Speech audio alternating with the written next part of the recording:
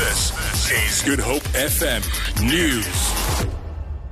Good afternoon. COPE says suspended National Police Commissioner Riah is not solely to be blamed for the death of 34 workers at the Lonmin Platinum Mine in Marikana in the northwest in 2012. This follows reports that the Board of Inquiry has found that Phiyega is not fit to hold office. According to the report, Phiyega lied to the Marikana Commission of Inquiry about certain information. Phiyega now faces the possibility of being fired.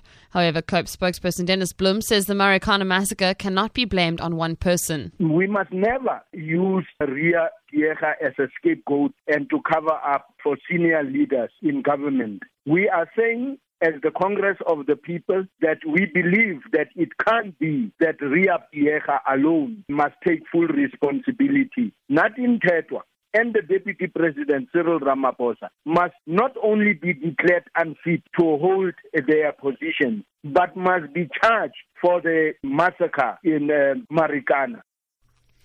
23 out of 30 municipalities in the Western Cape have received clean audits for the 2015-2016 financial year. Spokesperson for the Department of Local Government, James Steyn, says a further 5 municipalities and 1 municipal entity received unqualified audits with findings.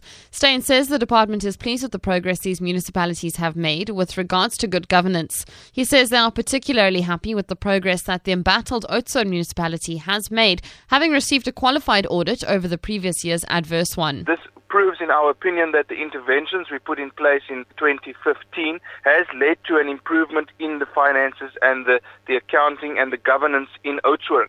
So we hope for further improvement, at least to an unqualified audit opinion as soon as possible, but we are happy about the improvement in Oudtshoorn. Traffic services in Cape Town say roads surrounding the Grand Parade in the CBD will be closed to traffic during the festive light switch-on event this evening. The event is expected to start at 4 this afternoon and proceed into the night.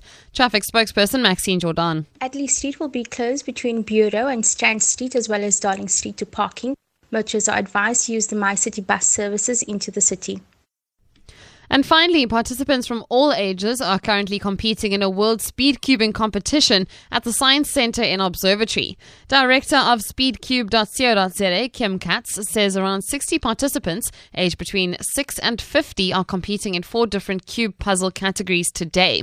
Katz said speed cubing has become increasingly popular in South Africa in recent years. She says cube solving helps improve memory and build determination and perseverance. The kids' self-esteem improved dramatically having solved the cube. It's a great personal achievement. And we wanted to make it official so that kids got an official time on the World Cubing Association. It also connects the generations because, this has been, the Rubik's Cube has been around for over 40 years. And people across all those generations connect with each other. For Good Hope FM News, I'm Vicky McCullum.